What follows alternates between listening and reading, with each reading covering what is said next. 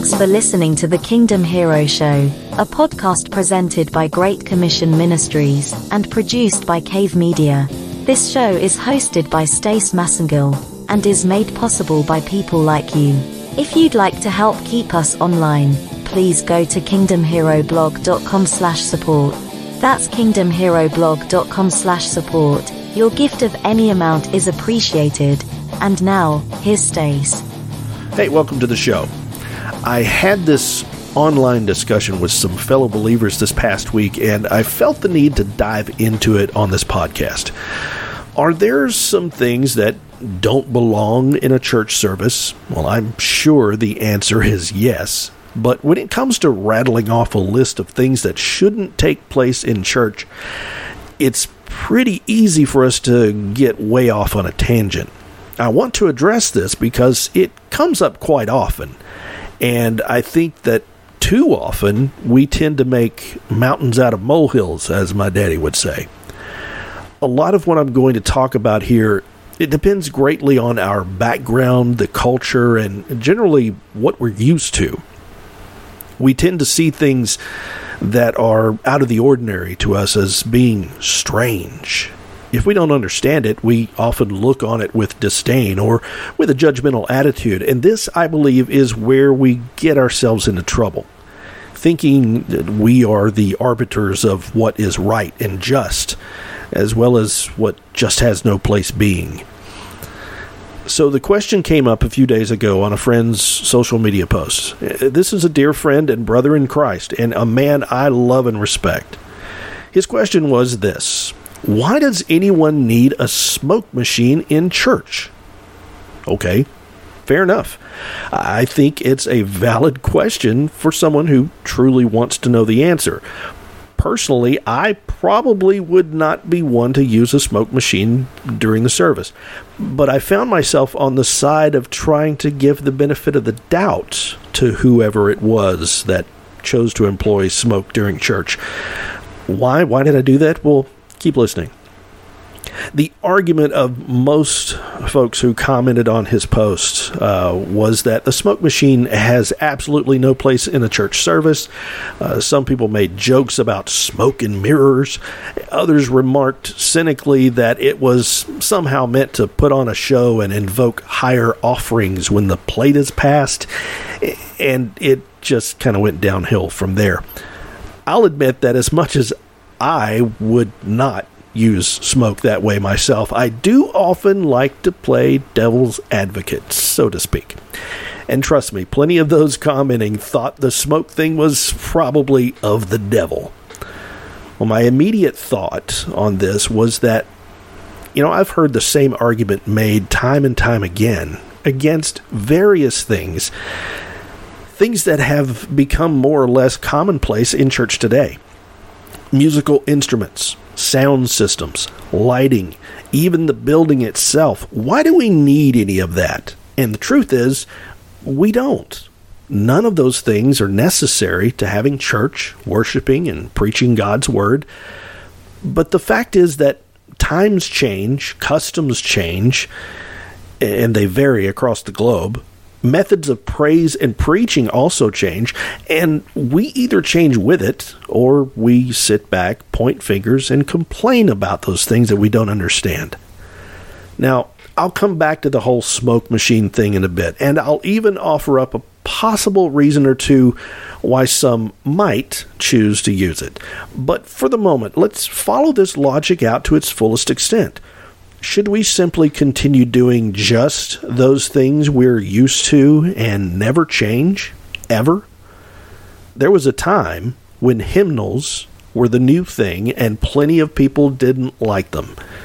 Over time, they became the norm. They got used to it, okay? And things changed again. Now people started singing these choruses, or praise and worship music was the newest thing, and lots of people resisted. Again, see, humans tend to not like change, but change is constant. Those who don't adapt will always have plenty to gripe about.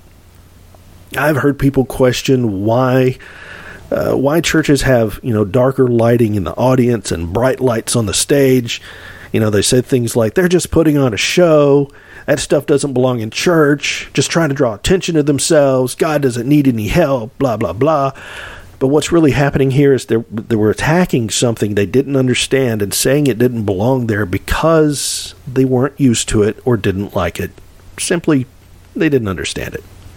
Didn't understand why. Well, I have explained before that some reasons for that kind of lighting. As an audiovisual person, I know that darker lighting in the audience and more light on stage helps to eliminate distractions for those in the audience and draw their attention to a central point. If someone, for example, is speaking or preaching, that type of lighting helps focus people's attention on the person they're listening to. And it is helpful. It is.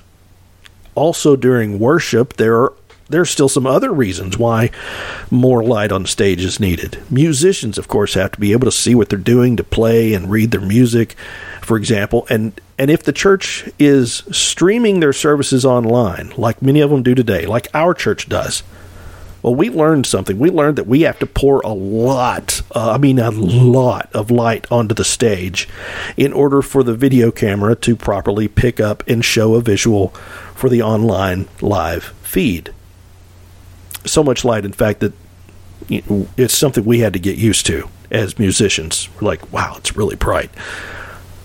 But that's the thing, though. There are tons of legitimate reasons, often technical reasons, for things that most people never know about because they aren't involved with the technical aspects of a church service.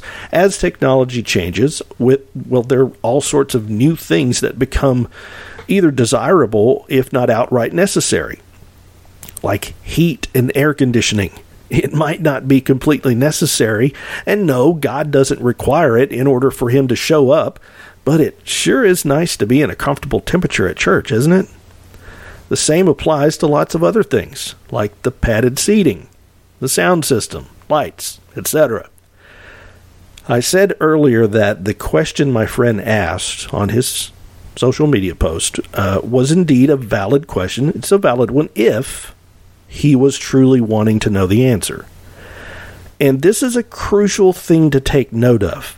So indulge me for a moment as I give a prime example of just what I'm talking about.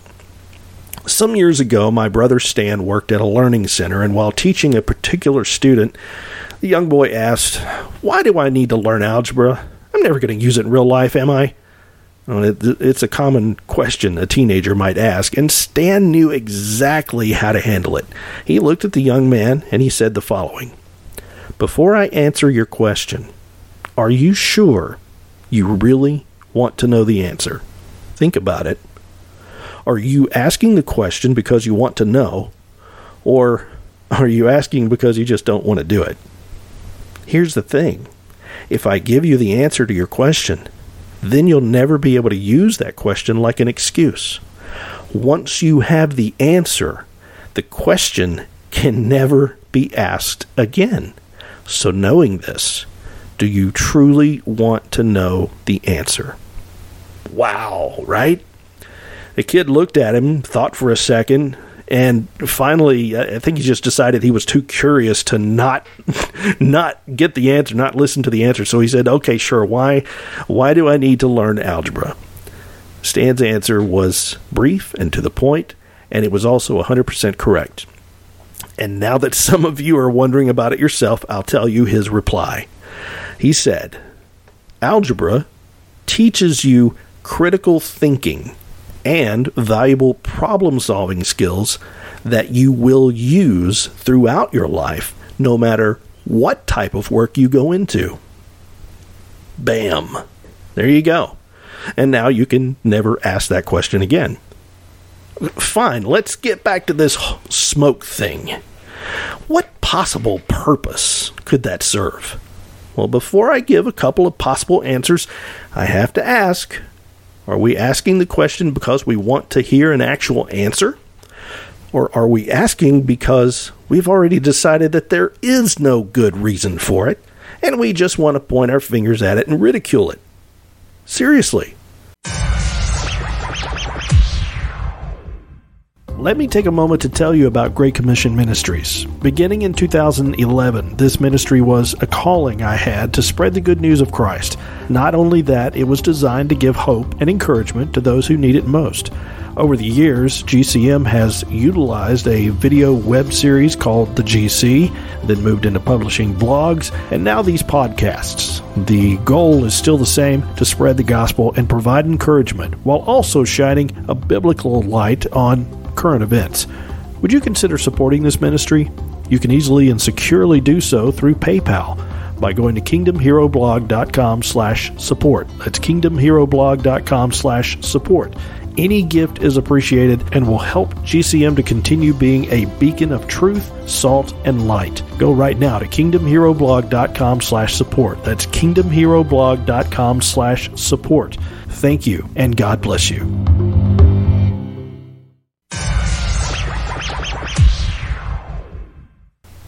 Just because we don't understand something doesn't automatically give us license to say, hey, that's stupid. That doesn't belong in church. It's a lot like when people say in judgment that Christians ought not do this or that. When we do that, we're superimposing our own sense of morality on top of God's and claiming our own interpretation as how everyone should behave. And that seems very Pharisaical to me. See, the Pharisees knew the Scriptures. And boy, they knew that they knew the Scriptures. It kind of went to their heads. They let that knowledge elevate them in their minds as being more, reverent than they actually were. And Jesus called them on it more than once. Knowing the Word is awesome, but you also have to be able to properly apply it to your life. Anyway, back to the smoke machine. I said I would offer you a couple of plausible reasons for why someone might use it in a worship service. But remember, once you hear these reasons, you can't ask the question ever again. You ready? Here goes. Have you ever read up about the golden altar of incense? That's not from an Indiana Jones movie. It's actually in the Bible. It was used by the chief priests in the temple. And as the incense was burned, smoke would rise from the altar carrying a fragrance upward to God. And this was symbolic. The offering of incense symbolizes our praise and worship. As it burns and the smoke rises, that symbolizes those praises rising up to God. Our worship is said to be like a sweet fragrance to Him. And that is derived directly from this, the priest's offering on the golden altar of incense. With that in mind, isn't it just possible that utilizing a smoke machine during a worship service could be an offering of a visual symbol of our praises rising to God? Maybe. I think that's very plausible. And frankly, kind of makes it seem not so out of place after all. Now, I don't know if that's the reason or not. I haven't spoken to someone who's done this, but I sure do think it would qualify as a pretty good reason. Pretty good one. Another reason, perhaps a bit less likely, but still possible, is that the smoke machine, which actually creates vapor, not smoke, it's vapor, it helps create a more, let's say, cloud-like or heavenly atmosphere. Now, you might think that's silly. Maybe, maybe not. I don't know. But my point here is just that. I do not know what their reason is, but I'm sure they do have one. And frankly, who am I to judge? I think far too much time really is spent by Christians looking down our noses at things we just don't understand. We take it upon ourselves to deem it uncalled for, unworthy, irreverent, unnecessary, and out of place. But just because we don't understand it, or it doesn't make sense to us, does not mean that it's wrong, or that it has no place in church. What truly has no place in church is self-righteousness sanctimoniousness and judgmental attitudes on our part? Are we perhaps guilty of passing judgment on things simply due to our own lack of comprehension? Again, the arguments we make against things are often self-defeating. Why do we need padded chairs instead of pews? Why do we need dark sanctuaries and brightly lit stages? Why doesn't the pastor wear a suit and tie? Why does the worship leader have tattoos? Well, how about this? Why do we need to keep asking why we need this or that? Why can't we just worship while we're at church instead of looking for things to complain about? I mean this honestly and with all due respect. But why is it that we are so focused on the carpet or the curtains or the lights or the smoke, things we don't like, instead of being focused on God? If I go to a worship service or even a praise and worship concert somewhere, I got to tell you, I'm probably not going to be noticing all the, the lights and the smoke, if there is any, because of my focus should be on worshiping Jesus. See, if I'm doing what I'm supposed to be doing, then I'm not going to be looking around and noticing a bunch of stuff that I don't like, or that I think is unnecessary, or that I think has no place there. What doesn't belong in that environment is my own self-righteous attitude. What does belong is my focus on God and my praises uplifted to Him. If there truly is something there that doesn't belong, I'm sure God is big enough to deal with it. What He wants from me is my participation, my worship, and my adoration. And that's what matters. We need to stop picking apart our fellow man, and especially our fellow believers. We ought to do more building up and less tearing down. As God's children, we are called to be better than this. Not to be petty and point our fingers at things we don't understand or don't like, but to bear all things and endure all things in love. When we cut down fellow believers who are worshiping in a way that is strange or unfamiliar to us, we are alienating part of our Christian family, the body of Christ. If you were to visit Christian churches in other parts of the world, you would undoubtedly see some customs and forms of worship that might surprise or even shock you. Cultural differences may seem odd to us, but it doesn't diminish those people's faith. It doesn't diminish their inheritance in God. Why on earth would a believer want to chastise another believer for worshiping in a way that seems odd or different? We're all different. Don't we realize, though, how we're the same? We're all given an awesome responsibility to love one another, to build up, and to serve. Speaking of the human tongue, James 3:9-10 says, "With it we bless our Lord and Father, and with it we curse people who are made in the likeness of God. From the same mouth come blessing and cursing. My brothers, these things ought not to be so." So I implore you, please, don't be too quick to wag your finger at someone or something and pass judgment regarding things you don't understand. We are to speak blessings and not cursings, to build up rather than to tear down. Let's keep our attitudes in check. Worship God in spirit and in truth.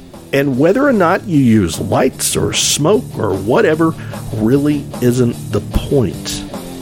Don't focus on the trivial things that aren't worth our time, but focus instead on Jesus. I'm Stace Massengill, and I'm just saying. Thanks again for listening to this podcast. The Kingdom Hero Show is presented by Great Commission Ministries and produced by Cave Media. You can support this podcast at kingdomheroblog.com/support. Again, that's kingdomheroblog.com/support. And please share this program with others. Until next time, God bless you.